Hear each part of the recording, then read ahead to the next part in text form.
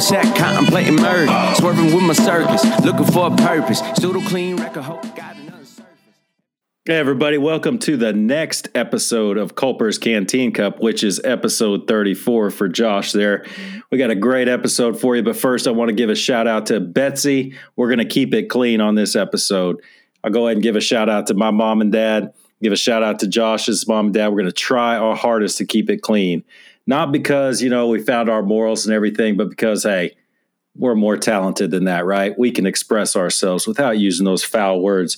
I'm going to shout out to Carlton Zeus for that great intro music. Thanks a lot, buddy. Head to carltonzeus.com or check him out on iTunes. You really should look up his album if you haven't already. It's good stuff. Tom and Jen Satterley, allsecurefoundation.org. Check them out. Always a great organization to support. So we got a great episode lined out. We're going to talk about the notorious RBG. We're going to talk about Breonna Taylor. Good morning. Sunday morning. And we're going to talk about maybe a little bit of Hunter Biden. It's going to be, this is going to be a barn burner, I'm telling you.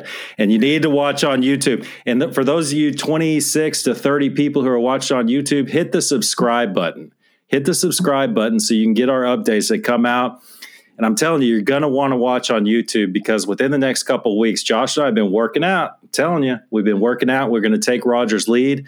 I am going to the PX tomorrow, cross the border. I'm going to get myself some wife beaters. I'm going to start wearing those during the podcast, and you guys are going to want to see that. So, folks, hit the subscribe button on YouTube. Give us a like. Head over to iTunes. Give us a like. We're opening up with that because we know a lot of y'all stopped listening since we're wrapping it up. So give us a like, give us a review on iTunes or your favorite podcasting platform, and head over to YouTube and subscribe. So, Roger, which one are we going to cover first, I got a couple of things. One, so somebody out there is using Podcast Addict or Castbox or whatever. If you're a listener and you're using that platform, hit us up on Facebook. I'm just curious who in the hell uses it. They have so many indie platforms. Like, who the fuck uses this? Well, I guess that took me all of 3 minutes to drop the F-bomb. So I was like, who the heck is using this? And so literally our stat show, like there's one user that uses, I think it's Castbox or whatever, and one that uses Podcast Addict. So I'm just curious. I'm not going to bag on anybody. I think it's pretty cool. And that to me, those indies, those are huge. I like those better than anything, but I'm just kind of curious if anybody's seen that. Have you guys seen, and I can't remember who sent it to me. Did you guys see the YouTube video where Nadler shits himself, where he sharts? Oh my God, the funniest thing. Is that what happened though? I mean, well, why else do you walk like that? I mean, did you see the look on Nancy? So for the listeners out there, if you haven't watched this video, you got to go Google Nadler shits himself, Nadler sharts himself, or whatever. But when that happens and you see the look on Nancy's face, it is very clear that's exactly what he did. There was probably a Mike got quiet. She looks over and he's doing the Dookie shuffle off the side of the stage. But you good Lord, man, that is one of the funniest things that you'll see all month. Guarantee it. Hey man, hey, I know. You know what? I can laugh at it because I've been there, and I know Josh has too. I've been there, but not in front of a national press corps. Yeah, never on national TV. Unbelievable. So I don't know. What do you think, Josh? We covered the most important news would be Nadler shitting himself. We've got Hunter Biden. We've got RBG. We've got Breonna. Let's start with Breonna Taylor. That's like the hot one, right? That's what's going on right now. So let's give a rundown here. Everybody kind of knows what happened with Breonna Taylor, but what's your thoughts on what's going on with the riots and what the grand jury came back with? Oh, okay. So first, I got to touch on the penguin. All right, pooping himself. I actually felt bad for the dude, right? Because he's standing there, he's holding on to the podium, right? So Pelosi comes up and starts talking, and he like waddles off, and you can tell like he's got the butt cheeks are clenched, man. Like he's walking off, and there for a second, like I actually felt sorry for the guy, right? Because you look at him, you're like, I almost wanted to. It was like I was literally yelling at the cameraman on the video, like pan away from him, like come on, pan away. Like he's a human being. Like give that man at least a modicum, a dignity. Like just pan away.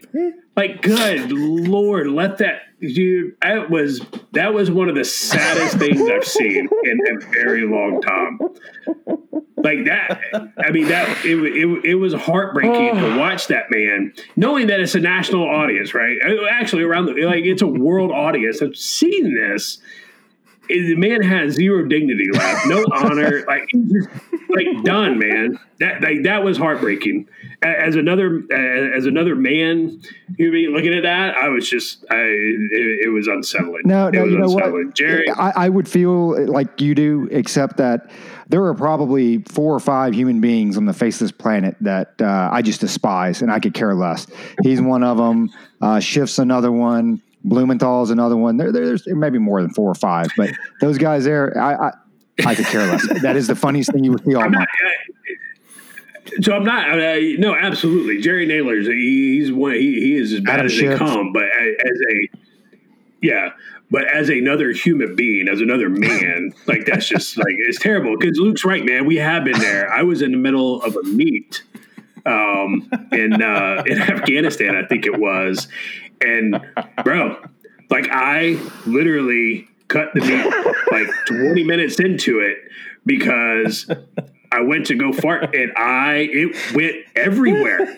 Like it wasn't like, oh man, that's kind of a bad one. No, it was like immediate. Like this is catastrophic. Like this is catastrophic. Like there is no, like, I can't continue this meeting. Like I smell worse. I smell worse than the Afghani. We're going to break records. I got up. I could feel it running down the backs of my legs. Like it was not Did I ever tell you the time when I did it as a recruiter?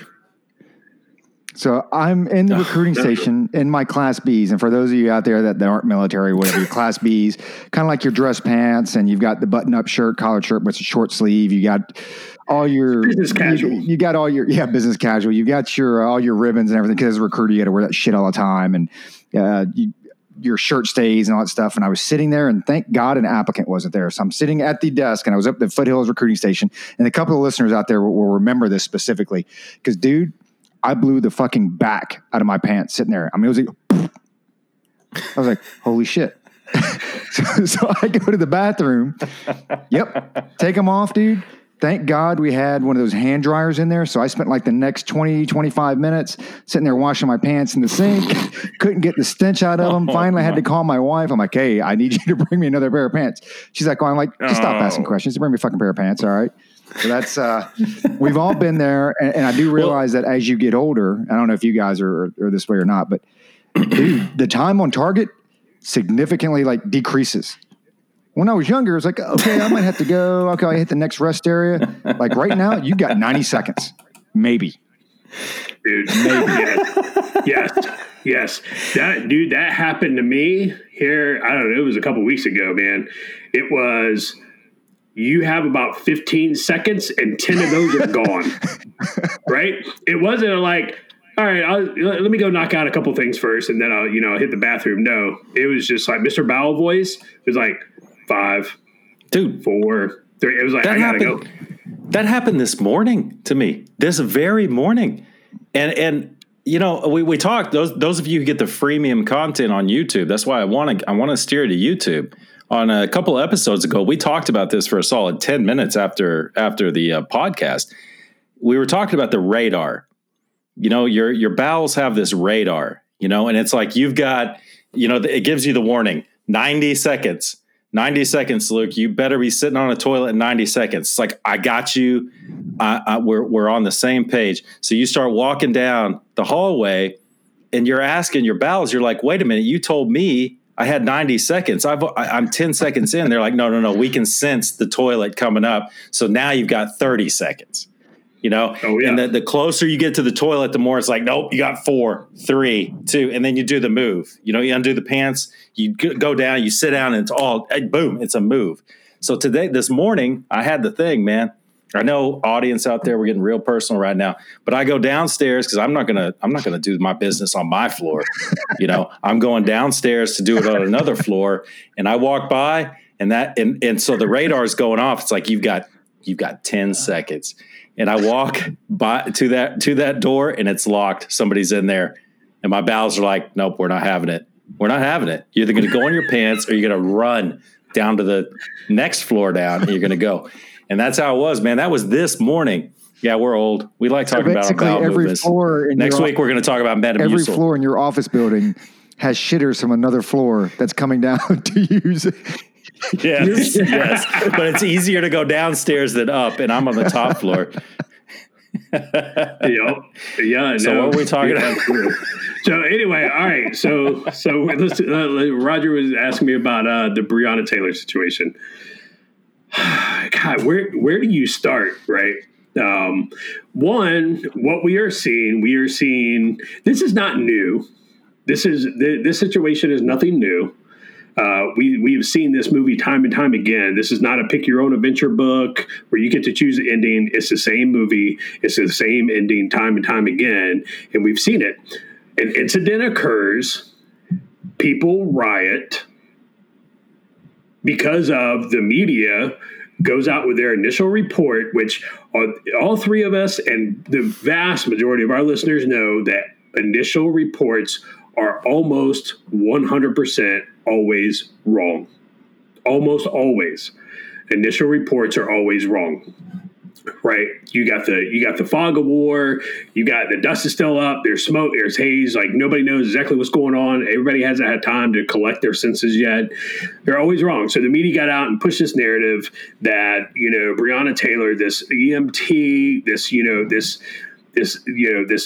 pillar of society in Louisville, Kentucky, was shot while sleeping as a part of this no-knock raid that, this militarized police force, basically haloed in, on top of the house, came through the windows, came down the chimney, came up through the floorboards, and not only shot her, her live-in boyfriend, but, ran into a room, saw her peacefully sleeping in a bed, and just proceeded to, St. Valentine's Day massacre her. Well, instead of waiting for the investigation, they decided we're going to treat this like Trayvon Martin. We're going to treat this like Mike Brown. We're just going to go ahead and start burning Louisville to the ground. Well, woe and behold, what do you know? The evidence has come out. The investigation is complete. The grand jury looked at it. And I don't know how, probably a lot of people don't understand how a grand jury works. In fact, I saw somebody post today, a grand jury, it was all police officers on the grand jury. That's why, the charge came out. Like, that's not how it works. That's not how any of that works. Come to find out that it was not a no-knock warrant. They did knock on the door and identify themselves. And Breonna Taylor's boyfriend, he's like that GIF with Danny DeVito from, It's Always Sunny in Philadelphia. Is like, so anyway, I started blasting, right? And so he starts blasting, hits a cop, right? So the cops say, the cops think, okay, we just knocked on a door to serve a warrant. And now we're, all of a sudden there's gunfire. We're going to guns, right? And Breonna Taylor, who's, I don't know where she was. She was hiding behind him. She was in front of him. She was standing off, a foot to the side. I don't know. But I know she wasn't in her bed sleeping like the media, took and ran with and what initial reports said. She wasn't there, and she caught a round. Okay. Is that a tragedy? Yeah, sure. It's a tragedy, right? Should she be dead? Probably not. But anybody who has ever in their life been in a gunfight knows that shit happens. I look at it and say, had your boyfriend, who you chose to have there, who you chose to have in your life, not decided to go to guns with the police, maybe you wouldn't have caught around. Maybe you would still be alive. Maybe he would still be alive. I don't know.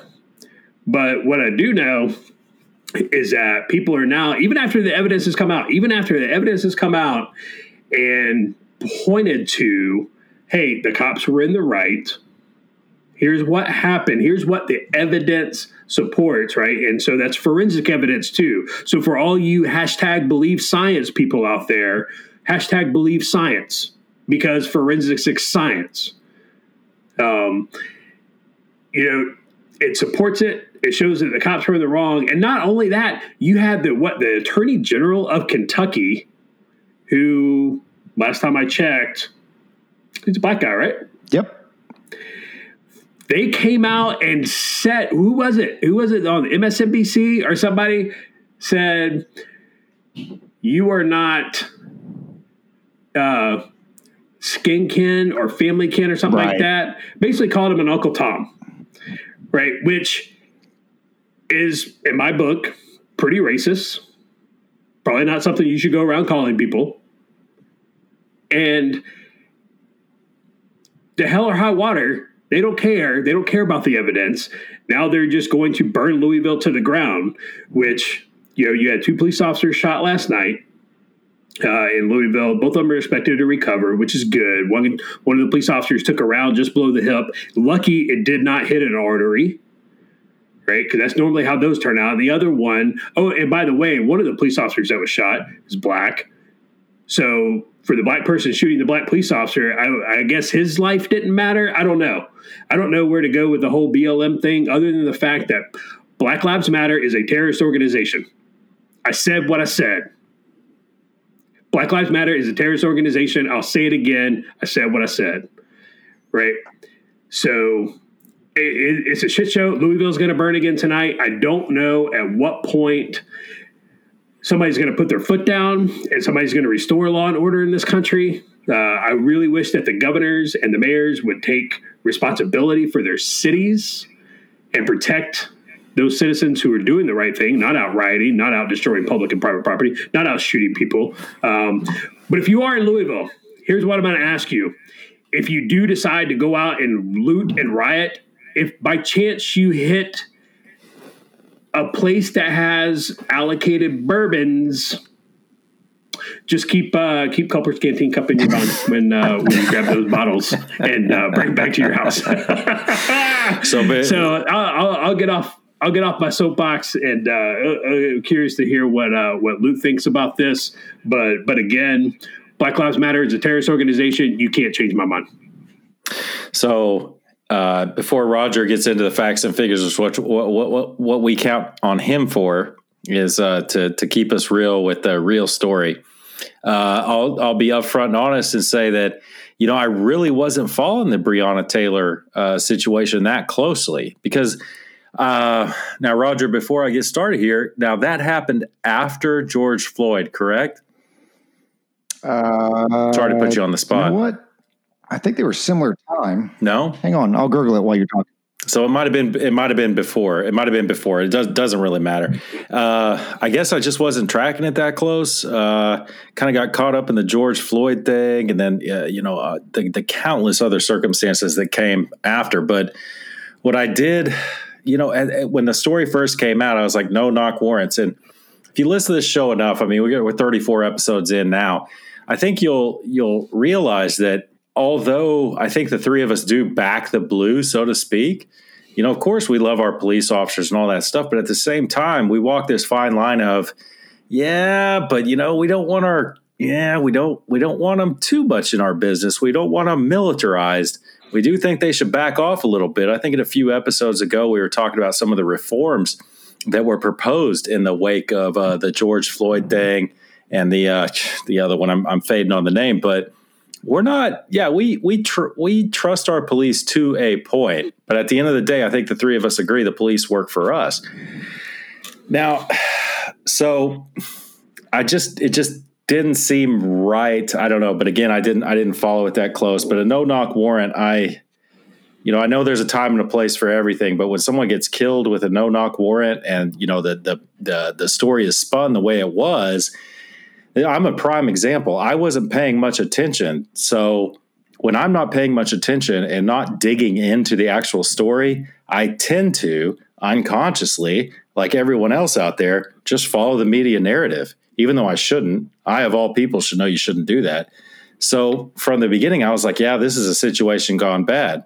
And then Roger starts sending us links and stuff like that. You really got to dig into this stuff about how this thing, and you did this like months ago, Roger, sending us links about Breonna Taylor and how, maybe it's not what it seems. Maybe her boyfriend was a known, drug dealer or peddler or whatever he was.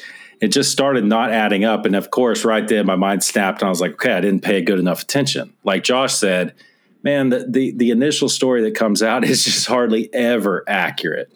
And if it is even the least bit accurate, there's more of a story to it. So in all honesty, I didn't follow the Breonna Taylor case that closely to begin with. But the result of it now that I know everything, now that I've seen what the actual testimonies were and some of the documents have leaked from the GJ, the grand jury, I'm starting to see, well, this is kind of par for the course, and it's just complete cognitive dissonance. I mean, you can look at the documents, they're publicly available, all of this stuff, yet people are still rioting. And Louisville's a nice city, man. I mean, I've been there multiple times. Josh's mentor, who occasionally listens to this show, actually took a wrong turn in Louisville, and we wound up in Indiana when we were there on a mission one time. So that was fun. But anyway, it's heartbreaking to me. I know a lot of people in Louisville. Chris, shout out, happy balls. And it's just a shame that this stuff is going to happen over what? I mean, like Josh said, stuff happens, and she should not be dead. I don't know that it was the two cops that got shot. Josh, I don't know if the guy who shot the two cops was black, because most of these BLM protesters I see and most of the people doing this stuff are white people. So it's like, I don't know. The person they arrested, the alleged shooter, right? Because again, okay, I didn't know that. We have lost the presumption of innocent until proven guilty in a court of law in this country, right? For everybody. But the alleged shooter that they have in custody right now of the two police officers is black. Okay, see, I didn't know that, but it just, everything's so confusing right now. It's a little bit disheartening when property is getting burned, police officers are getting shot over a narrative that is just completely false. But Josh and I have just been talking crap. Roger is going to be the one that brings us around to actual facts. Facts that I support with my own research or makeup, however you want to look at it. It's fine. Josh hit it on the head with this thing, because when it first came out, I think we addressed it, and like we address every incident that comes out like this, this is what it sounds like. If this is what happened, it sounds bad, but I reserve the right to wait for everything to come out. And I think when the Breonna Taylor thing came out, it was so night and day. Because I remember we were doing the podcast, and it was, cops served a no-knock warrant, kicked the door in, and basically shot her up for no reason. And she's dead. And that was the narrative that was pushed by the media. And here's what I don't understand. I'll kind of get into the facts in a second as I go down this, but what I don't understand, and I understand not wanting to taint the grand jury and any follow-on trial and this and that, but you can release facts. The AG, and Daniel Cameron, I tell you what, if you did not watch his press conference, best press conference of the year, by far. That dude is very well-spoken, very genuine. I thought, we had that moment there where we almost broke down. Careful, Joe Biden. Careful. But it's when you look at what was first reported versus what came out in facts, why weren't the facts released prior? Not that it would have mattered, because writers are looking for anything to write about. For them, they could care less on what. So take the writers, throw that shit out the window. They're going to write for anything. But why not release the facts out there? Because what went from a lady being shot in her apartment who was an EMT or a paramedic or whatever, being served a no-knock warrant at 2:00 in the morning or whatever time it was. And it was 2 months before George Floyd. Hers was March and George Floyd was May. But it goes from that to, hey, a no-knock warrant was issued, but not utilized. The cop knocked on the door, announced their name, which I think was even confirmed through neighbors that, yes, we heard the police officer. Yes. So now it makes sense, because I'm sitting here thinking, and again, not knowing the layout of the apartment and this and that, but it's an apartment. So you mean to tell me, I mean, does this guy sleep with his gun? Because there's no way being served a no-knock warrant that the cops kicked. And you know how we do things during no-knocks. I mean, we all know no-knock warrants. It's 3 seconds. You're in there 3 seconds. You're on the ground. So what did this guy, the boyfriend, like sleep with his gun? Well, of course not. Now it makes sense. The reason he had his gun and he was able to fire rounds was because the police were like, police. That's exactly what happened. That's how he got his gun out, and that's how he got the rounds off. It makes sense now. So a no-knock warrant was issued, not used. Cops announced their presence, confirmed. And what was initially reported, and you guys can correct me if I'm wrong on this, I think I heard this right, but what was initially reported as it was the wrong address, they actually did have a warrant for that address. And they had a warrant for that address. I'm not sure if it was the boyfriend or Breonna Taylor, because I know that the guy that they were originally looking at or who was tied into this whole thing was Breonna's ex-boyfriend. And I love how the left media downplays it. You know, they broke up years ago. No, they were just talking. She's still handling his money. Yep. Right? I know you had something, Josh. What are you correcting me on? Oh, guess who else's name is on the warrant? Boyfriend? No, the warrant's for him. Guess who the second name was on the warrant? Was it Breonna Taylor? Breonna Taylor. Yeah. Oh my God. See, this just shows how much I'm not following this story. Unbelievable. So here, when I first heard it, right? When I first heard it, we talked about it, right? I was like, yeah, man, that's just a situation that went bad because I tell you right now, for me personally, I sleep, right? My pistol is within reach of me when I'm in bed, as long as I can get to my nightstand anyway, right? Right. So my pistol, if my door all of a sudden gets kicked in and I have a group of people coming through my door and they have not identified themselves in the middle of the night, absolutely we're going to guns. Absolutely. Like that is what is going to happen because I am coming up with a gun and whatever's going to happen is going to happen. And so when I first heard it, it was like, man, that's all bad, dude. No knock warrant, middle of the night. You don't announce yourself as the police. And even if you announce yourself as the police, it's like, are you really the police in this day and age? You know, I mean, there's questions there. I saw both sides. I was like, yeah, dude, this is just a really, this was just poor execution, right? All around, right? Just a misunderstanding gone bad. I completely got it. I saw it. But again, it's like, okay, let's wait for the investigation. Let's wait for the investigation to come out. And yeah, none of what was pushed by the media is true. No, and that's why the cop wasn't even charged with murder. Grand jury came back and said, no, that's a good shoot. You announced yourself. Boyfriend starts blasting. You shoot back. Where the cop got in trouble was firing 20 rounds, and the fact that it was in an apartment complex, it was essentially public endangerment. You take your gun out and you fire it off in a town square or whatever, which I think is like a Class D felony in Kentucky. That's what the grand jury came back with, is that, hey, actually it was an apartment complex. You fired 20 rounds and the walls are thin, and you could have hit people in other rooms. Which I'll tell you, here's the amazing thing about it. And I forget who said this, somebody way more popular than us and more knowledgeable. But it's always been said with grand juries that you can indict a ham sandwich at a grand jury. So the fact that they only came back with, and somebody can correct us on the public endangerment because that's not the actual charge, but it's something similar to it. But the fact that the grand jury only came back with that charge, they'll be lucky to convict him of that. Because if I'm the vice versa now that we know I'm a police officer, I have a warrant for a no-knock or I have a authority for a no-knock warrant, which means that there was some high threat there. That's why you have a no-knock warrant. Mm-hmm. We're going to go in the middle of the night and we're going to catch him or her unsuspectingly, and it's going to be a element of surprise. And that way we reduce the risk, we reduce the violence, this and that. It's an apartment complex. So you have that. So you're already heightened anyway going into this place that, hey, there's the potential for some violence. And then the boyfriend I think it was 2 rounds, right? Did he fire off 2 rounds, if I'm not mistaken? Yeah, it was 2 or 3. It wasn't a lot, but I mean, you only need one. So rounds come out, and who knows what they have? I don't know what the police officers had, if they had nods or anything like that. But if it's dark, and then the next thing you know, he empties his magazine. So I would tell you this: that when it goes to the actual trial, you may not even get that. And I think the prosecutors charged him right, or tried to bring the right charges, because I remember talking to my son about this. One of my concerns, as they always do, to quell the riots of today, they want to overcharge. We're charging murder, first degree murder, whatever it is.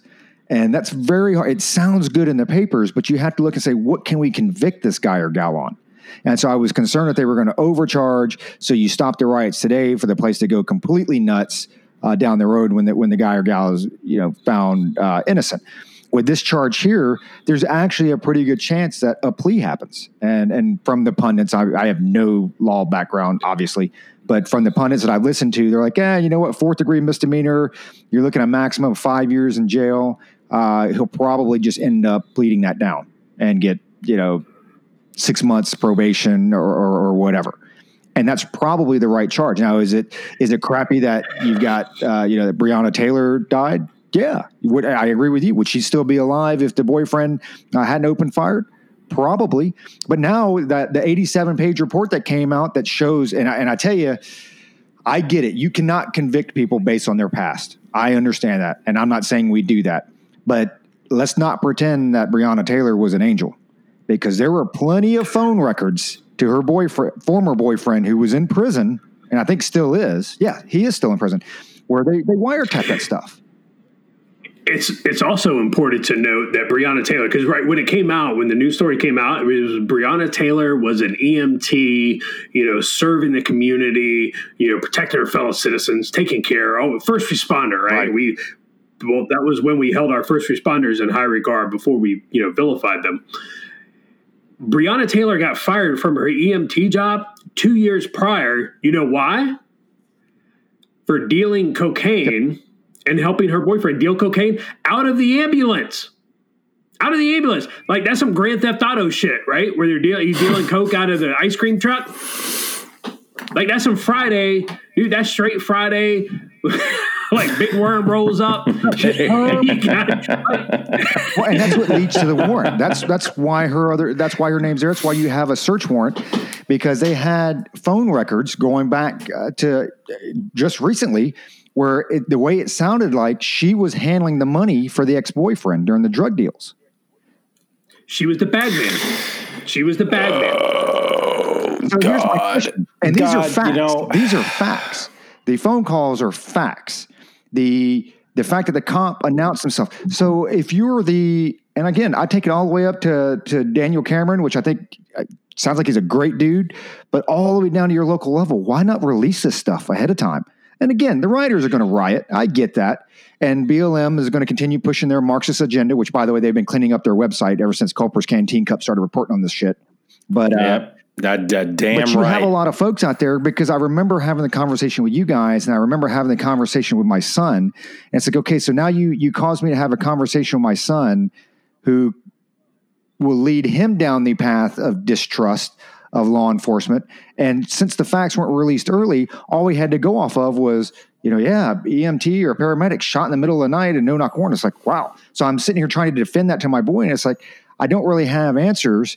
And to an 18-year-old, it doesn't, just wait for all the facts to come out. And I think even one of your friends, Luke, came out and was like, this is bullshit. I don't even have to know. It's common sense. I'm like, hey, good thing we've got freaking due process. And I think, good thing that we have due process in the United States. Like Josh said, you're innocent until proven guilty. And all these people came out and said, I don't need any court. I don't need any of this. To be shot in your bed sitting at night. Yeah, that is wrong. If the police officers came in, kicked your door down, and shot you in your bed while you're sleeping, absolutely wrong. Guess what? That's not what happened. Was that the same friend who said this is a certain group of people's come and take it moment? I don't remember that. I don't know. Okay, well, either way, what breaks my heart with this whole thing is I wish we had sound effects here. Imagine a horn honking. We live in clown world. And that's frustrating for me reading the news. It's frustrating that we live in clown world and everything is so backward.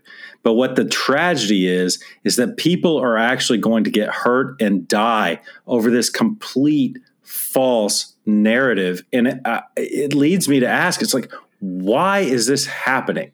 Is this all for ratings? Is this all for, advertising time, for commercials on all these news networks? All of them, not just one, all of them. Is that what this is? Because people are actually going to get hurt over this complete false narrative. Did we not learn our lesson?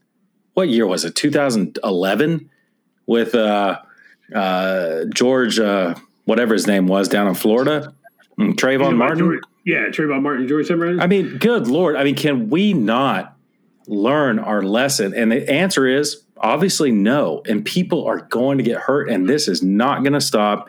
It's very frustrating for me. It's just it's one of those things you want to shake your head and just sigh and go live in the mountains and maybe fall asleep like Rip Van Winkle or something. I don't know. And $14 million, right? Didn't they just settle a civil suit? Yeah, $12 million. $12 million. For $12 million. And if I'm a taxpayer of that city, I'm like, whoa. I want my $12 million back. There was a lot more to this than what you said. Yeah, no, absolutely, right. And so Louisville paid that money to just Louisville went with the appeasement method, right? And it hit. Ronald Reagan told us this years and years ago. History shows us, and history has proven that appeasement never ever works, ever. Therein lies the road to war. Exactly. Yeah. No, absolutely. Right. From his "We must fight" speech. It never works. And so Louisville tried to appease with the $12 million, but that didn't work because people are still out there rioting. People are still out there burning down, businesses. And we saw it. Like, you have people who had nothing to do with this, who have lost not only their lives, right? So you think about David Dorn, who was murdered in St. Louis during the George Floyd riots. Police Chief David Dorn wasn't in Minneapolis. Didn't know George Floyd from Adam's house cat. What did he do?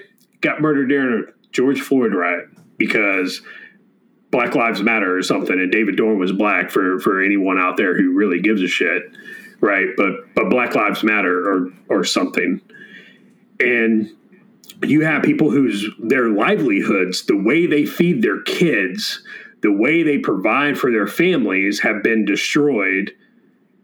Things that they've spent their whole life building, businesses that they've spent their whole life building have been destroyed. And for what? Because the media pushed a false narrative. And everybody lost their minds when Trump said the media is the enemy of the people. Like, the media is a clown show and they're the enemy. People lost their minds. They're like, oh my God, he's undermining the media. Well, guess what? The man was not wrong. Our media is a complete disaster. A complete disaster. And Luke spoke to it I think it was in the last podcast. Like, the way the media is the Tim Pools. It is the Andy, Negos. And I know I just said his name wrong. I'm sorry, Andy. Not that you listen to our shit anyway. And so, but that is, right? Our mainstream media, whether it's Fox News, whether it's CNN, whether it's MSNBC, they're all garbage. They are all hot, stinking garbage. And, and Roger spoke to it. I despise big government. I loathe and despise with every cell of my being dirty cops. I absolutely can't stand them. I think dirty cops should be rooted out, and they should spend the rest of their lives rotting in a jail cell, right? Because they should be held to a higher standard than your average American citizen. They absolutely should. But, and for us, and I'm comfortable speaking for both of y'all on this, we've been around the world enough to know that there's good people and there's bad people of every skin color, of every ethnicity, of every race, of every country, of every organization. There's good people in the military. There's shitty people in the military. Absolutely. right? And the police forces of America, they're a microcosm of society. There are good cops and there are bad cops. And I would love to find all the bad cops, root them out, and put them in a jail cell with somebody who outweighs them by like 200 pounds and has like some, weird sexual fetish. And it's just, so but generally speaking, just wait for the facts to come out. Wait for the evidence to come out before we convict somebody in the court of public opinion, because that's what we've gone to, right? This cancel culture, convicting people in the court of public opinion. We've gone to that, and we've ruined innocent people's lives over it. People who can never get their life back, can never get their livelihood back, can never get their reputation back. The officer in the Mike Brown shooting, Darren Wilson, that guy can't find a job now as a police officer, even though he was in the right. The evidence showed he was in the right. Guess what? Everything that he's been trained to do, he can't do it anymore because there's no police force that's going to hire him. Why?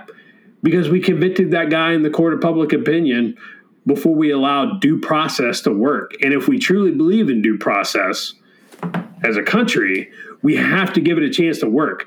If you're convicted by a jury of your peers to have committed a crime, then guess what, man?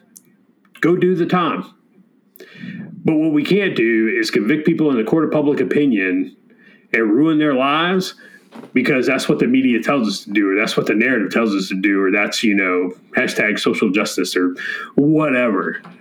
So that's the last I'll say on the whole Breonna Taylor thing. And, it's a tragedy that, that she's dead. She didn't have to die. I don't think dealing drugs out of the back of an ambulance is deserves the death sentence. But I do believe her boyfriend, who made the personal decision to go to guns with the police, it's his fault. That's on him and him alone. The police officer who, emptied his magazine, you're a clown show. That was probably the first gunfight that dude's ever been in. I will go out on a limb and say that's the first gunfight that dude's been in. He's probably, every time he's fired a weapon, it's probably been on a one-way range. 0 for 1. Yeah. And guess what? Think about it. These are the people that you want to defund. You want to take away money from them when you should be giving them more money and mandating you need more training. You need training scenarios. You need to be trained better. You need training scenarios to where you are under an incredible amount of stress when you have to go to guns, right? You need to be punched in the mouth. Everybody talks about, I'll beat the enemy's ass. Hey, Mike Tyson said it best, baby. Everybody's got a plan so they get punched in the mouth. And anybody who's been to sudden violence, accident avoidance, it's all fun and games. So you get no scenario rooms and you get your ass beat like Tina Turner. Yep. Tina Turner, man. Smack me again, I can put some stank on it. That's from Saturday Night Live. That is not my quote. Josh, you're absolutely right, man. Defund the police. They don't know what they're talking about. It takes more funding. It really does. You want to train some people on some live fire scenarios, that takes ammunition. As you guys know, I'm not fortunate enough to have the luxury of buying ammunition over here, but what I hear in the States is getting very expensive. And for the police departments, it's the same way, man. I mean, ammunition is expensive. Training courses are expensive. It's just, we don't need a defund. We don't.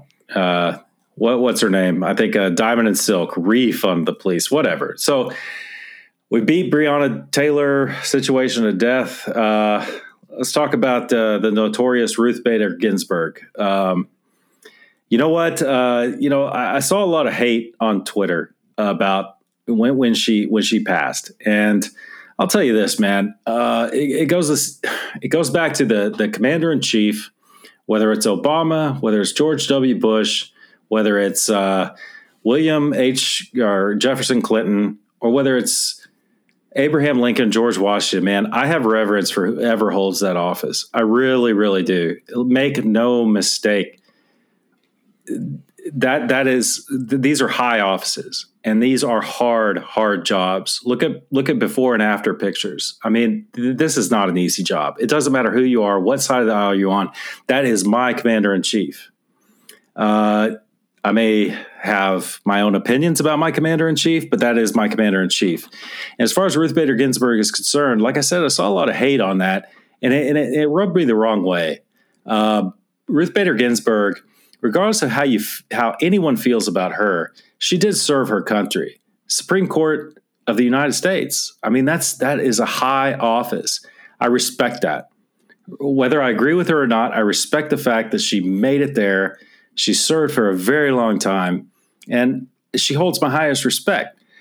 The question I have before we get into the whole Supreme Court justice thing and voting on it before, man, that's a big issue. My question is, anybody, Sandra Day O'Connor, nobody? No? Nobody's heard of her? First female Supreme Court justice? I mean, no props whatsoever for Sandra Day O'Connor? I mean, good grief. Ruth Bader Ginsburg, I guarantee you, if you ask the public who's the first female justice, the majority of the public is going to say Ruth Bader Ginsburg, because somehow she became this cult symbol. I don't know how that happened. It happened around 2012.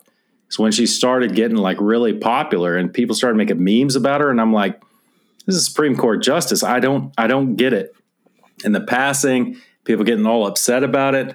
I just don't understand. I've looked into her past. Left-leaning judge, obviously. You could always count on her when it went up to a Supreme Court decision to side with the left, whatever issue it was. But I don't understand the popularity. I really don't get it, especially among millennials. And younger. I just don't get the notorious RBG. She's so gangsta. I don't understand that aspect of it. There's a lot to unpack here. We spent a lot of time on Breonna Taylor. So let's talk a little bit about Ruth Bader Ginsburg and her passing. God rest her soul. I admire her, but let's talk about what this actually means. So, I'll tell you right up front. The notorious RBG, because it rhymes with BIG, that's why she became a cult phenomenon. That's it. I'm telling you right now, because all of these RBG supporters out there, and I'm like you, anybody that holds that office, any federal judge, you get up to the Supreme Court, you know your stuff. You're going to be on one side of the aisle or the other or whatever. It's the highest office in land you can hold for a judge, and I respect that position. But as far as the cult following, you can sit there and ask any of these kids or millennials or Gen Xers or whatever. So which RBG ruling did impressed you the most? Which RBG ruling had the most influence on you as a woman, as a gay, as a lesbian, as a bisexual? Which ruling would that have been? Well, she fought for women's rights, and I'm not saying she didn't, because she did clearly. When you look at VMI, opening that up, when you look at the LGBT TG rights, she's got some key rulings on that stuff as far as applying the 14th Amendment, which a lot of I agree with. But these people act like it's this cult phenomenon, and you can't even name a ruling that she was involved in. Supreme Court ruling with the George Bush Al Gore case. Probably one of the most popular. And I think the one that shocked me the most was probably the VMI case and applying the 14th Amendment to an all-male school. And again, she's got a couple other ones out there. But as far as her becoming, this pop culture, cult phenomenon thing, it comes down because her name rhymed. Her initials rhymed, and that's why they did it. And people thought it sounded cool because she wasn't on TV a whole lot. The last couple of times she was on TV, she actually came out and what she spoke out against the president or something like that. I forget what that whole ordeal was like, hey, you're a Supreme Court justice. You really shouldn't publicize your opinions on this stuff. More importantly, and I've kind of been going back and forth on your little Twitter universe here, because for the listeners here, so I'm primarily been like a Facebook kind of guy. And due to Luke and Josh here, I've kind of opened up my Twitter game. And sadly, I don't think I have as many Twitter followers as we have listeners for Culper's Canteen Cups. I just tells you how bad I am and how bad my account is. But I've been going back and forth with a couple folks, and it's over the whole appointment. And to me, this is very cut and dry. This is very simple. Two things. One, as the president, I don't care who it is. They obviously have the right to appoint the Supreme Court justice, period. I don't care if it happens 2 days before the inauguration. Now, granted, it would never make it through hearings and all that other good stuff. But as far as timing goes, he can do it whenever he wants to. Is there a difference between now and 2016? There is. Do I buy into the whole, that's why Mitch McConnell is doing what he's doing? No, not really. The big difference was in 2016, the president and the Senate weren't of the same party, whereas now they are. And there's precedent to show that there's 1/3 of the justices have been appointed during the last term and yada, yada, yada. And to be quite honest with you, I wasn't a big fan of Garland just because I tend to lean right more. I didn't really argue the fact that Obama appointed him or nominated him. It's like, let it go to a vote. I don't really care. It's his right. It's his constitutional right. So for Pelosi to even come out and say that they were going to impeach Donald Trump because he appoints his Supreme Court nominee, which he actually has to do per the Constitution, I think that's all BS. What's funny is I got into it with a Democrat on Twitter, and hypocrisy knows no bounds. Now, don't get me wrong here. Republicans are just as hypocritical as Democrats. So I would tell you this, there is not one party that is any better than the other, period. I don't care what part of the spectrum you're on. But I disagree with that. Anyway, you'll have your turn. As far as being hypocrites is my point. I obviously know or believe one party is better, but as far as the hypocrisy goes, it's the same on both sides, and they've been doing it for hundreds of years. Guess what that's called? Politics. And so I got into it back and forth, and the guy was trying to say, well, you don't see the hypocrisy here? I'm like, okay, I'll play your silly game.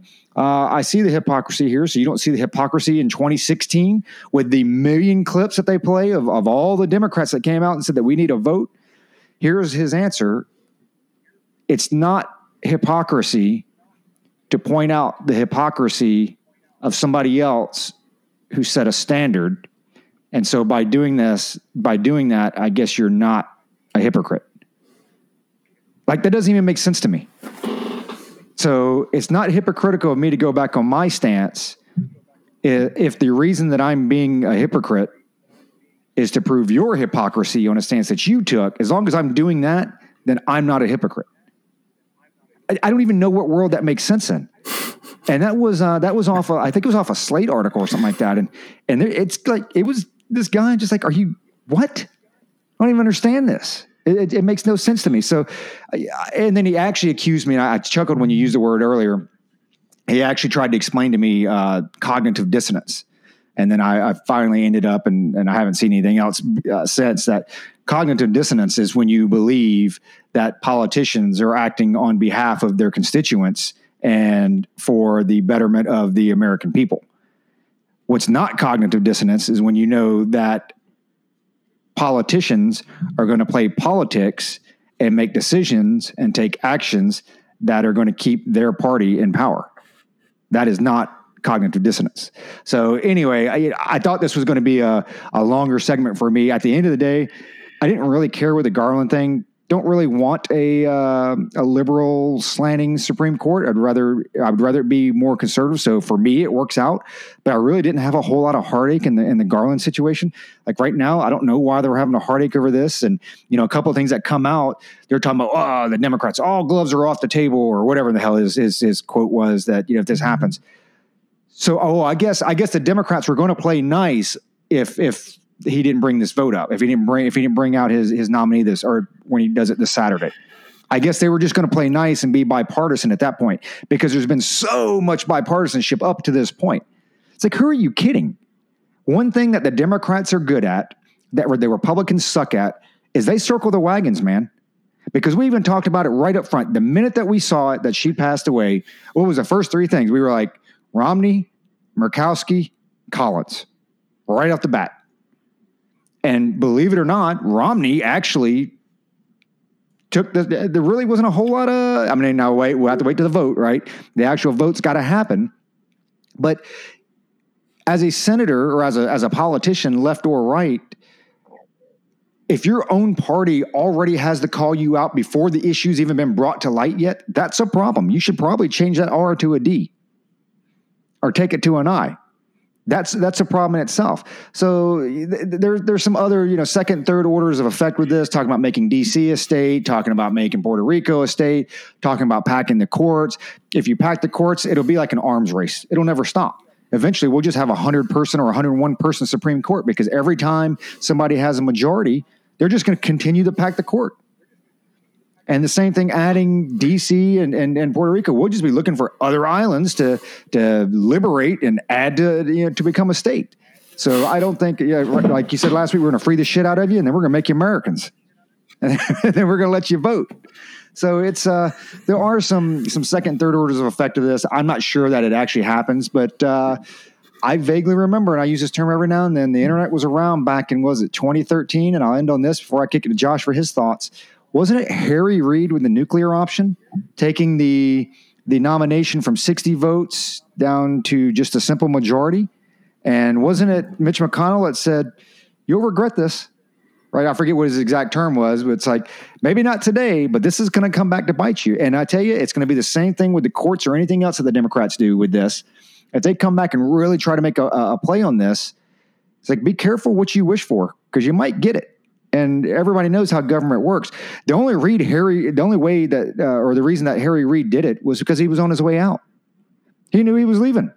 2013, right? He knows he's on his way out. So like, go to the nuclear option. He gave two shits about the party because he knew it was going to come back and bite them, but he knew he was going to retire, and he wasn't going to have to be the one to put up with it. So that's kind of my thoughts on it. I really don't have I thought I was going to have this whole, spiel on it. And maybe it was a 10-minute spiel here, but just not as in depth as what I thought it was going to be. Take the vote up or down, put the guy in office, or put the lady in office. It's going to be a woman. Put the woman in office. Just hold your seats, because, I guess we'll have the sexual assault allegations that come out, and God knows whatever else that comes out. I don't know. What do you think, Josh? I thought Rogers. I thought it was genius. He keeps talking it down. It was brilliant. What? Brilliant. Your whole segment just now, man. You're like, oh, I didn't know. Yeah, he's trying to play himself down. That's called a humble brag, right? No, it's not a humble brag. I actually thought there was going to be like more critical thought analysis to this, so we could be like Anderson Cooper and Don Lemon. We got to burn the system down, man. Pledge of Allegiance, indivisible, and all that. Right? You're right, Luke. That was a humble brag. But I mean, granted, Roger is the smartest person on this podcast. And I mean, 50% of that reason is because he's Asian. So what I do is I edit out when you two talk, so it sounds like I'm the one with all the good ideas. When the actual podcast comes out and the video cast is great, because all I do is I edit out you guys, so we just see Luke wiping sweat off his face with his rag, and then all we get from Josh is So I make it sound like I'm the smartest guy on the screen. I love it. Right.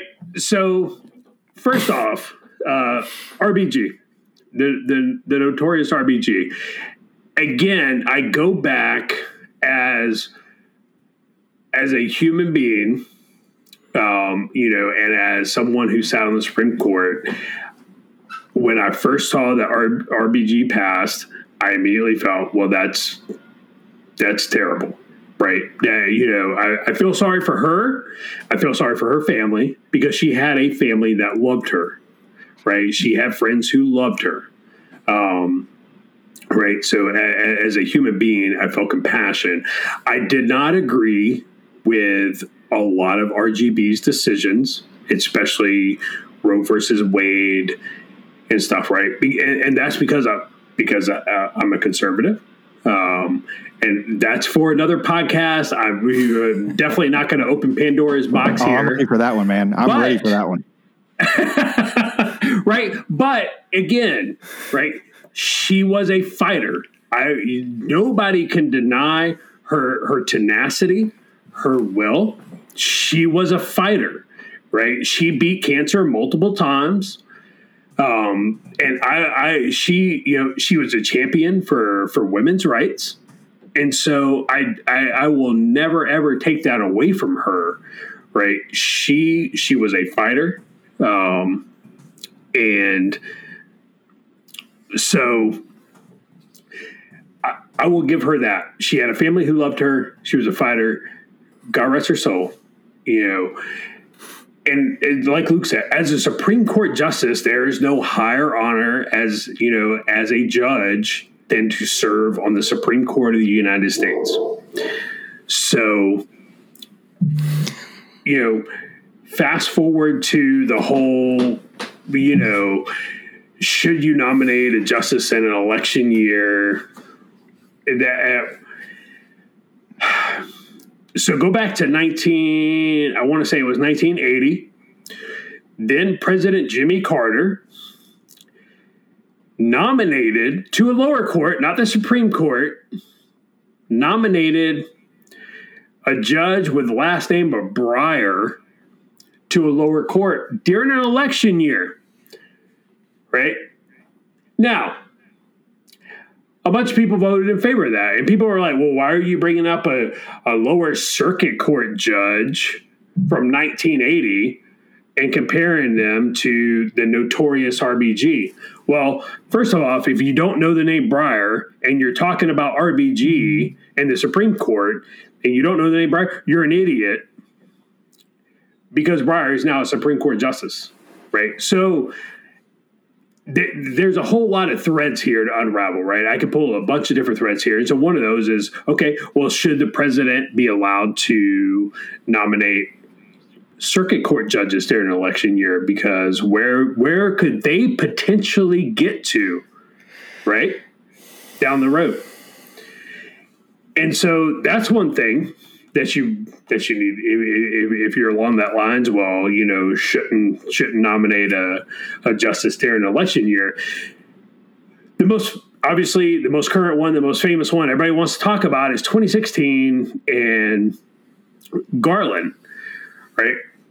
Well, before we talk about Garland, let's rewind to 1992 and Joe Biden, then Senator Joe Biden, now former vice president, now presidential candidate for the Democratic Party, Joe Biden. In 1992, Joe Biden directly appealed to then George H.W. Bush to not nominate anyone to the Supreme Court during an election year because the president and the Senate were not in agreement, meaning they were not represented by the same party, meaning there was a Democratic Senate and a Republican president in office, right? So why do I say that? To date, 25 nominations to the Supreme Court have happened during election years. 21 of those were confirmed. When you go back and you listen to almost every Supreme Court justice nomination hearing, what is one of the things that they say that they base their decisions on? Precedent. Oh, I thought it was a dying wish. No. I'm getting to that. So there's precedent, 25 nominations, 21 confirmations. There's precedent. There's precedent for nominations during an election year to be confirmed. Now, let's really get to the legality and the heart of the matter. I had somebody ask me the other day, and I quote, why does the Senate get to confirm justices and not the House? Okay. So I'm going to hold that, but everybody hold what you got on that, right? I bet if I go out and I ask 10 people right now, 10 average Americans right now, explain to me what defensive pass interference means in the NFL. I bet I could probably get 6 or 7 of them to tell me what defensive pass interference means. By the book, they can say, well, the NFL defines pass interference as X, right? Okay, so when you ask me the question, why does the Senate get to confirm judges? Because, and I'm going to apologize to Luke's mom and dad real quick, and my mom and dad, because I'm going to curse right here. Because, and Betsy. Sorry, Betsy. Because, motherfucker, the rule book for the country, we like to call it the Constitution of the United States, defers that to the Senate. To the Senate. Not the House of Representatives. To the Senate. That's why the Senate gets to confirm judges. Because the Constitution says so. Article 2, Section 2. It's also known as, I don't know, the Appointments Clause. Maybe you should sit your ass down and read it. If you can explain to me the infield fly rule in baseball, but you can't explain to me who gets to confirm justices in the United States, you're wrong. We're going to call that. That's we're going to why. call that.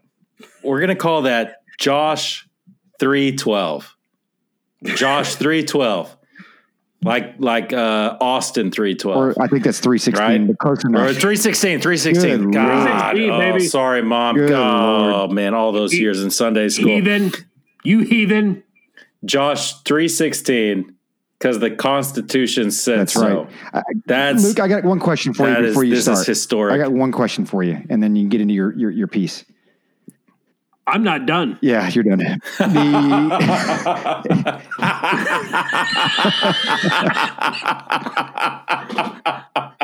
The whole dying wish thing, and I'm trying to, and again, I'm with Josh on the family and all that other good stuff.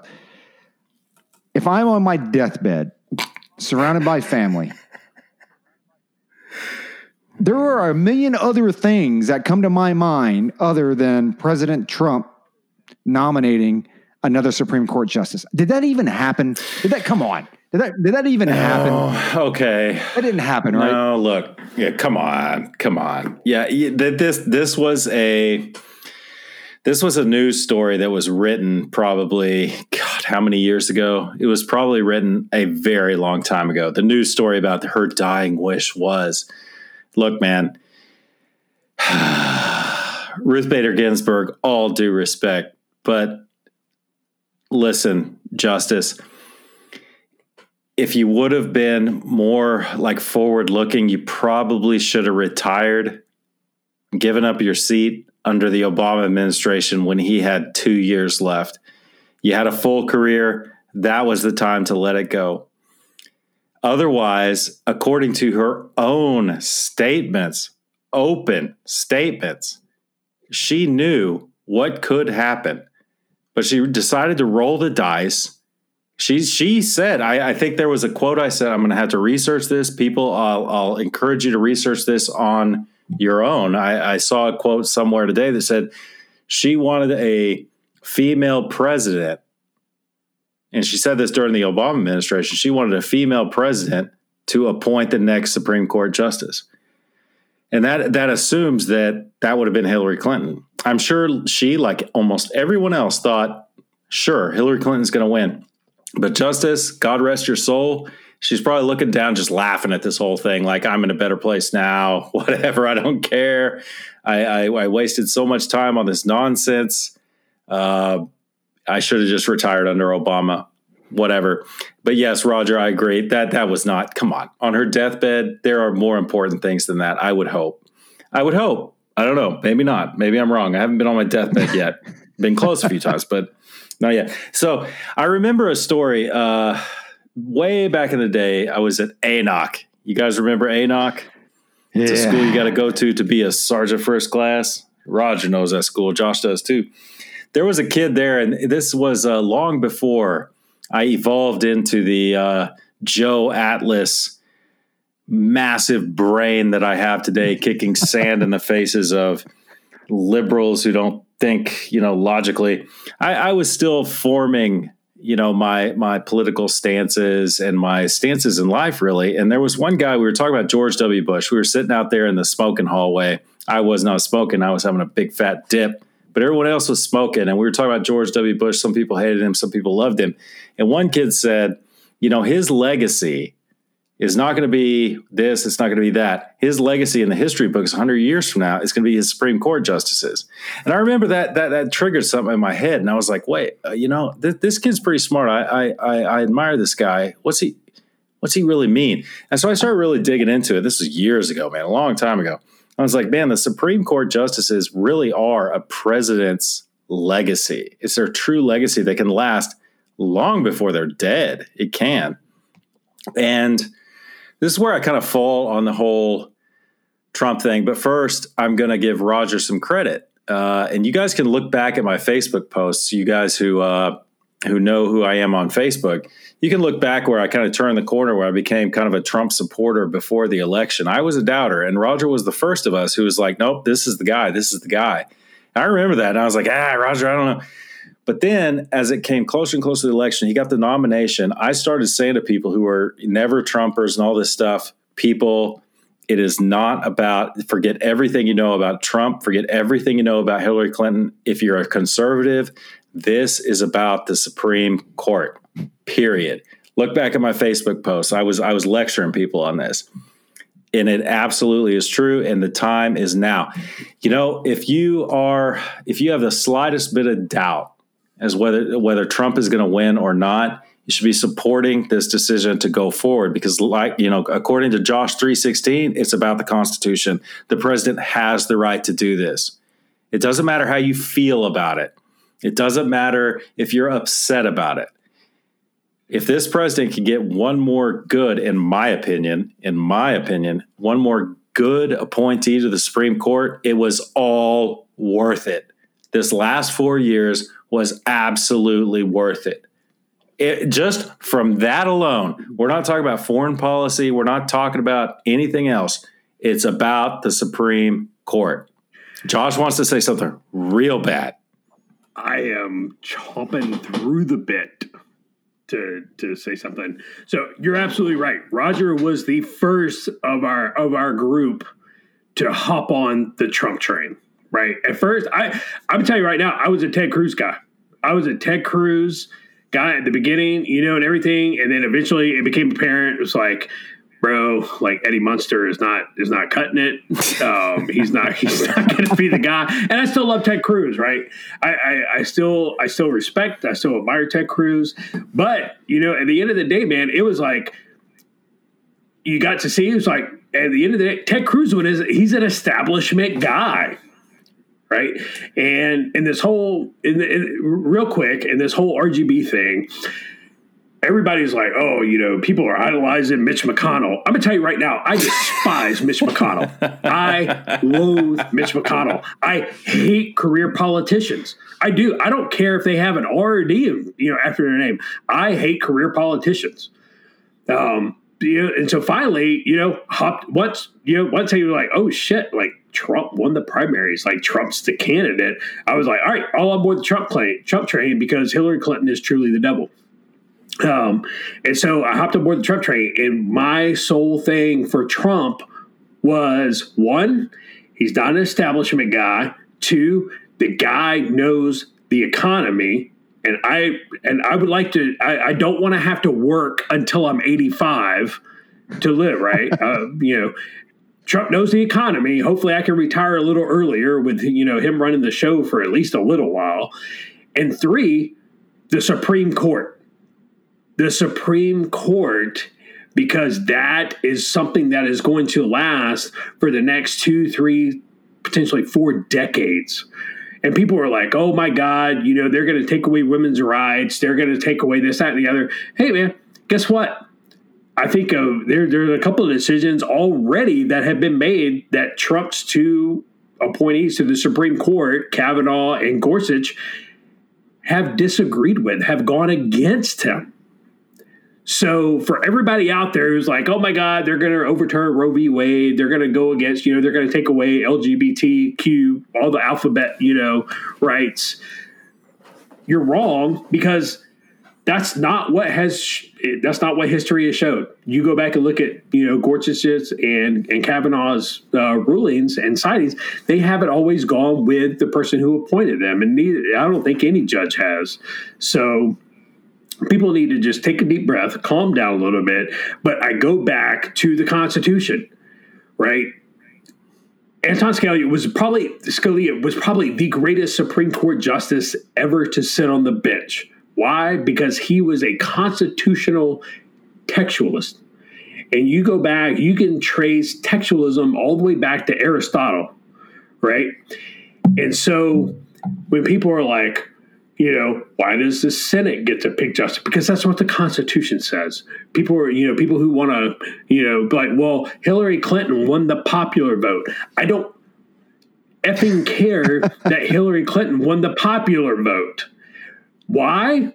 Because we do not have a democracy. We are not a democratic government. We are a constitutional republic. And if you go back, the Electoral College is written into the Constitution. If you have not read the Constitution, and I would even say, and I'm going to give a shout out to my boy Tyler. I don't want to say his last name because I don't want people hating on him. I don't want people protesting in front of his house, like they're doing to Lindsey Graham right now. But Tyler also was like, hey, guess what? People need to read the Federalist Papers too. Go back and read the Constitution. It's not that long. Read the Declaration of Independence, read the Constitution. Luke pointed it out, I think in last episode, 2 episodes ago. The Constitution is not filled with legalese. It's not filled with all these complicated terms. It was written in a manner so even the cabbage farmer on Long Island, who was a member of the Culper spy ring, who helped win the Revolutionary War, could understand it. Could either A, read it and understand it, or B, have it read to them and understand it. That was the level they wrote it to. So if you know your shapes and colors, you can understand the Constitution. And if you haven't read it and you're an American citizen, I'm going to tell you right now, you're fucking wrong. You're wrong. We don't teach it. We don't make it a requirement, and we should. We should damn sure make it a requirement to be an elected official. Looking at you, AOC, the 3 branches of government are not the House, the Senate, and the White House. Read the Constitution. That's the document that we should all live by. Scalia said it. He said it best. The Constitution says what it says, and it doesn't say what it doesn't say. No, Bernie, healthcare is not a right. I don't see it in the Constitution. Housing's not a right, AOC. It's not in the Constitution. The Constitution says what it says, and it doesn't say what it doesn't say. Get your shit together, people. And help us out. Or you're going to put me in an early grave. I love you all. I'm gonna help Josh out a little bit here. So sorry. So last Christmas, my daughter was here, and Josh, man, classic. Oh. So last Christmas, my daughter was here, and as some of you may know, she's going to go to the Army. She's going to be an officer. And I was asking her, we were talking about the Constitution. We were talking about it quite a bit because, like, you swear an oath to is pretty important. So I gave her my last copy of the Constitution. I keep on me at all times in my satchel. It's not a man purse. It's a satchel. I keep my whip in there. And everything else Indiana Jones has, it's a satchel. Anyway, so I gave her my last copy. So I was like, well, I got to get some more of these. So I go on Amazon. I'm helping you guys out who want to stay on Josh's good graces and adhere to the Holy Scripture that is Josh 3:16. I went on Amazon and looked up Pocket Constitution. I got a copy of the Constitution, a little pocket size thing for, I think I got like 12 of them for like $6. It's like, man, that's great. So I ordered 12 of them. I give them out to people. I've given them to some locals who work here. They've actually read it and had some good conversations with me, specifically about the Second Amendment. They always want to know about the Second Amendment. They don't get it. Yeah. So go out, just order some, hand them out to people, man. I mean, it really is a good document. It's actually kind of, like Josh said, it's really easy reading. It's not legalese. It's just know where you came from, man. I mean, it's good stuff. I love it. I don't know. Maybe I'm crazy, but I swore an oath to it. So, God, man, that was a good one. So I I insisted we wanted to leave it at those two topics, or Josh and Roger want to leave it at those two topics. I insisted that we talk about the notorious Hunter Biden. Where's Hunter? You know, I got so much to say about this, but I'm going to go to Roger first. Hunter Biden, some pretty damning news came out about him. Damning is a legit word, Betsy, mom, Josh's mom. Damning is okay. I can say that. We've tried to throttle the cussing, so we've really tried for y'all. But Hunter, man, oh man, not good. Not good. This is the vice president's son. This is a guy who's running for president. So real quick on the notorious RBG that started in 2013 by Shauna Nijnik. She was a law student and started a Tumblr by that name to honor Ginsburg Memorial Dissent and the voting rights case Shelby County versus Holder, which basically said if you were from, now I'm summarizing, you're basically from a racist part of the country that has a historical track record of being a racist, then before you make any changes to the local election rules or policies, they had to be signed off on by the Department of Justice. So that's where she got her notorious RBG. Racist. Hunter Biden. Wow, man, you can't make this shit up. We have this term that we used throughout our community back in the day that you just can't get off the X. Like, you cannot make this stuff up. And here's what's amazing to me, and I'll give you a quick rundown. I'll throw it right back to you, Luke, to get your thoughts on it. What's amazing to me is, why has the right, the conservatives, why aren't they all over this? Because the Dems are already out there, and they're already downplaying it. And they really haven't been challenged on a lot of this stuff. The one time Biden was asked about it, and for you folks that are out there on Twitter or whatever, you Google it, when Biden was asked about his son, I mean, he cooked the fuck off. Straight angry. It is a touchy subject, and you know that. The left has already come out and played it down as a nothing burger, but they really don't even have to because the right's not taking control of it. This is where I thought I was going to get my mass Twitter following, because as soon as that dropped, I was like one of the first people in the world to like drop the boom, boom, boom, boom, right? I was like, holy shit, this is huge. Capital huge. Capital H-U-G, huge. Crickets. I'm like, surely this is going to take off. Through our pundits that we watch, even our conservative sides, right? So as the days go on, or 2 days, I guess, it's cricket. So let me give you a quick rundown. And I can't figure out why. So I guess that's my first question I posed to you, Luke. But everybody knows the deal. Hunter Biden, Burisma. And of course, the way the Dems portrayed all is this absolutely had no impact on any of Biden's decisions, Obama's decisions, government policies, or anything.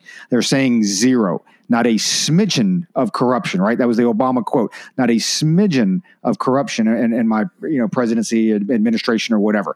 So got some bullet points here. 2015, former acting deputy chief of mission at U.S. Embassy in Ukraine, George Kent, raised concerns to officials in Vice President Joe Biden's office about the perception of a conflict of interest respective to Hunter Biden. Because remember, Joe said that, I knew he was doing something. Nobody ever brought this up to me.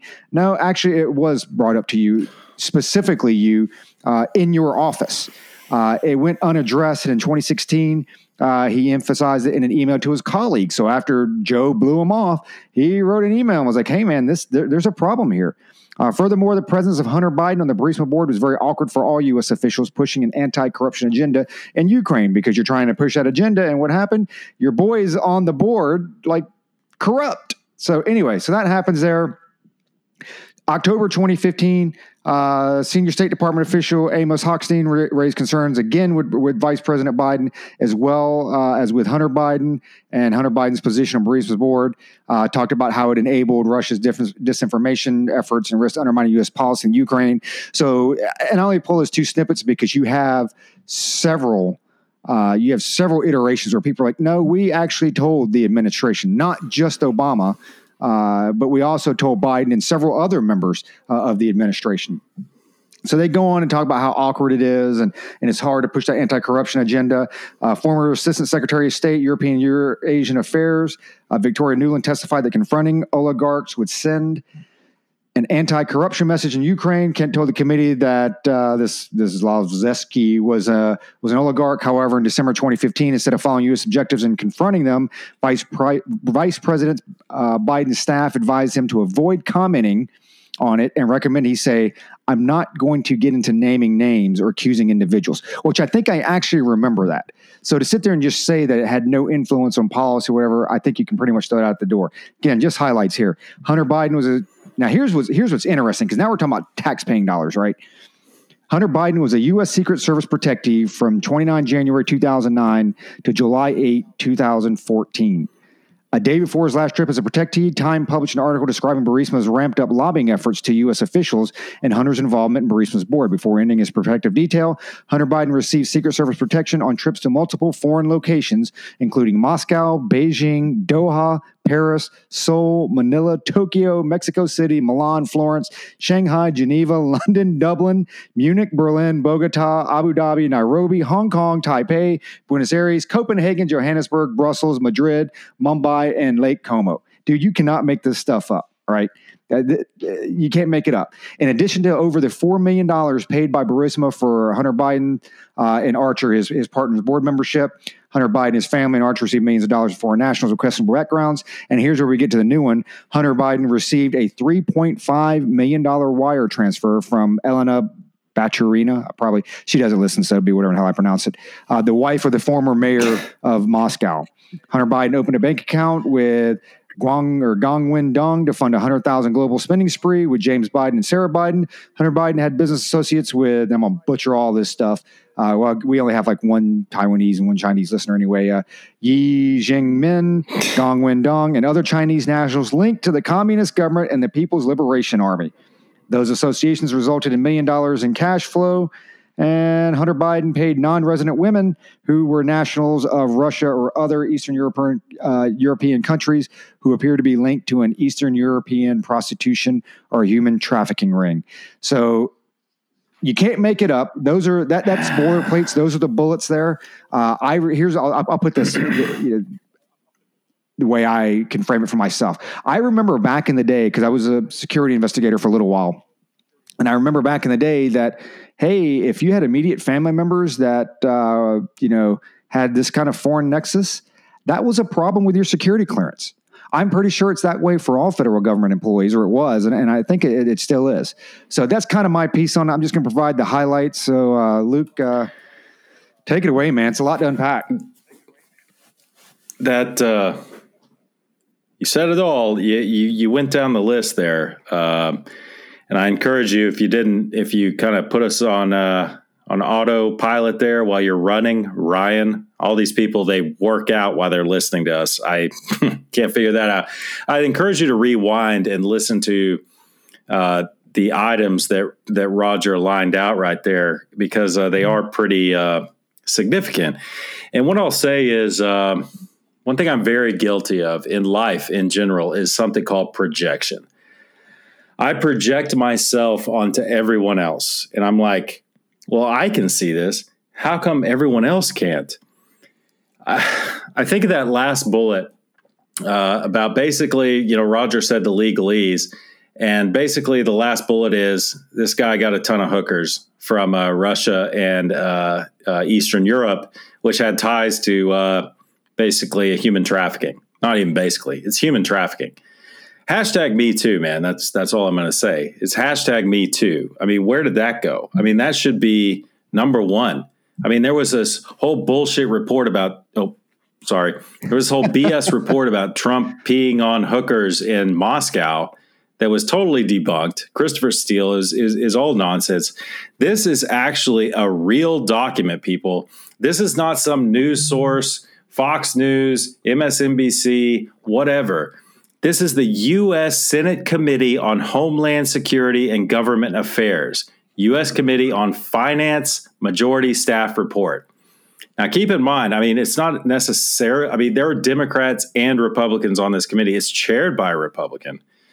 But this is actually a Senate committee that did a whole investigation, just like the Mueller report, just like that one, who found all these things. And what they're looking for is a conflict of interest here. And if you go through all those points that Roger outlined, and there's more to it in this report, I encourage you, go online. I'm going to say it again. It's the U.S. Senate Committee on Homeland Security and Government Affairs. Type that into Google and type in Hunter Biden. You will get the actual report released by the U.S. government on what their findings were with footnotes and everything. Now, keep in mind, when all this happened was when Joe Biden was vice president, as there's an anti-corruption investigation going on basically against Burisma and holdings like that within Ukraine, of which Hunter Biden is a board member getting paid inordinate amounts of money. And Joe Biden got on TV and bragged about how he got the prosecutor who was investigating those corruption dealings with all these Burisma holdings and all these other. Joe Biden bragged about getting him fired. I'll just make a call to Obama and get him fired. And guess what? He was fired. That guy was investigating. Look at the report. That guy was investigating Hunter Biden and all his ilk. There were other people involved, other Americans involved. It's like projection. If I don't understand how people are completely outraged by this. And Joe Biden, this is what really outrages me more than anything else. Hey, Joe Biden, quit being an idiot. Don't send I'm backing away from the mic because I know I'm getting loud. Stop sending your son to a place where we're actually actively, the U.S. government is helping investigate corruption. Send your son to somewhere in Southeast Asia that no one's ever heard of to make his millions of dollars. Stop. You idiot. It's like, hey, man, if you're going to be a corrupt politician, at least be smart. Okay? Because this stuff is going to come back to haunt you. There's a little thing called the internet, and the internet remembers. I mean, my God, I get really worked up about this because, we talk about the hypocrisy. It's like, man, all these people are under, you open yourself up to public scrutiny by being a public servant or a Hollywood star or a music star. You get what you deserve. Okay? And right now, not only is Hunter Biden getting what he deserves because he's profiting off that, but Joe Biden is too. And the fact that someone could vote for him and think that this isn't going to happen again is just out of their freaking mind, man. I mean, human trafficking, me too. I mean, hashtag me too. I mean, where are all these people? It's human trafficking, man. It's prostitution. I mean, forcing women, it's rape. Okay? That's what it is. It's rape against their will. Hunter Biden is guilty of it. Where are all these people? Man, I'm telling you, we live in a freaking clown world. Josh, man, I'm queuing off you, and I'm getting all worked up. I don't think I said too many cuss words, but I encourage the audience. I'm going to pass it to Josh. Hey, who else is getting what they deserve? Encourage the audience. His baby's mama now. Oh my God. So that's another thing. It's like you put Donald Trump Jr., Eric Trump, and someday, Barron Trump, that poor kid. You put them under this type of microscope, it's just going to be nonstop wall-to-wall headlines. Now, one more thing before I pass it to Josh. Roger, I don't know why both sides are staying so silent about this. It's like, man, it's like this giant, it's all this pressure building up, and you think it's going to explode. And like you said, Joe Biden, he just went nuts in that clip the other day when someone challenged him on his son. I think Roger's right. We're running low on time right here, but I think Roger's right. I think there's going to be debates. I don't know if they're going to be face-to-face, but that's the first thing I would tell if I was the advisor. I'd be like, go after the son and watch him blow Absolutely. the F up and have the entire American public watch this guy come unhinged and then tweet out this report and say, hey, man, I'm just telling the truth. I don't know. I feel all this pressure building, all this stuff, and it's just like, when is it going to release? Or is it at all? I don't know. I hope it does. Josh, I'm done on this one. I could talk for a long time, but you go ahead. No, I got you, brother. So, there's a lot of threads to unpack there, right? There's so much to unpack there, but you're absolutely right. Go after his son, because you go back and look at, there's probably about 3 different instances where people have asked Joe Biden about his son, right? And Joe Biden has come unglued, like professionally unglued, right? So Trump Jr., Eric, baby, I know you're not listening to Culper's Canteen Cup. You should be, because we got our shit together. Right? So you should be listening to us. So go after Hunter. All I know is that for 3 years, right, from 29, even today, right? So you have almost 4 years now. The country has been ripped apart by this Russian collusion narrative, right? And, Don Jr. met, people met with this Russian, person in Trump Towers in New York, blah, blah, grr, right? We have been just, pounded with this Russian collusion narrative.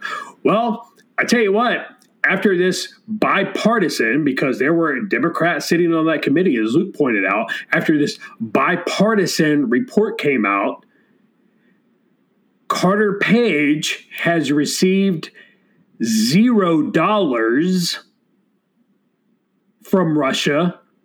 Hunter Biden received $3.5 million from the wife of the mayor of Moscow, who is a close associate of Vladimir Putin. So I'll tell you what. So it's crazy when you go back and you look at all these investigations, haven't revealed any Russian collusion on the part of the Trump campaign, but have revealed all the Russian connections to the Democrat Party. I don't know. Again, I don't want to, I'm not going to convict anybody in a court of public opinion, but they opened the counterintelligence investigation on the wrong son. That's all. That's what I'll say about that. Right. So, the other part, and I get fired up, I get excited, right? Because I go back to the Constitution, because that is the document. That is the document of our nation, right? The Declaration of Independence, the Constitution, that is the document of our nation. And so I get excited about it. I get passionate about it. When you go back, you look at Hunter Biden and you talk about not having the nation's best interest at heart. And I'll be the first one to admit I despise, for the most part, both political parties. There's hypocrisy. There's, people are like, oh, well, trust in this. Everybody's seen the movie Lincoln, right? You guys have seen the movie Lincoln? Yep. So you remember when Thaddeus Stevens, when he's talking to the radicals, and he's like, trust? Trust, I'm sorry. I thought your chosen profession was politics. Right. So that's when people are like, I can't believe the hypocrisy of the insert your adversarial party here. I'm like, well, of course, there's hypocrisy on both sides. It's called politics. But I tell you, when it comes down to it, when it comes down to, the Supreme Court nomination, when it comes down to whatever, as in you, and I'm using personal pronouns here, but when you, the Democratic Party, when you, Chuck Schumer, when you, Nancy Pelosi, you lost any right to argue about decency, about honor for the last 4 years when you pushed this Russian collusion narrative, undermining a duly elected president, when you treated at the Senate, when you treated Kavanaugh, when you treated Brett Kavanaugh the way you did, when you drug his good name through the mud the way you did, you lost your argument about honor and dignity and trust, whatever. Go kick rocks. Go pound sand. Go. I'm not going to say a lot of bad words here. I want to say a lot of bad words. God knows I want to say a lot of bad words. But out of respect to our parents, I'm not going to say a lot of bad words. So when it comes to Hunter Biden, and I'm going to add this because as the father of 3 daughters, for Hunter Biden to go out there and patronize Eastern European women, prostitutes, right? You may not have handcuffed them, shackled them, and put them on a plane or put them in a Connex or put them in the trunk of a car, but you enabled that. You enabled that by you patronizing that. You've contributed to that process. If you did, Hunter, and again, I'm not gonna convict him in a court of public opinion before he's convicted in a public. But the evidence is pointing that way. Fuck you, Hunter Biden.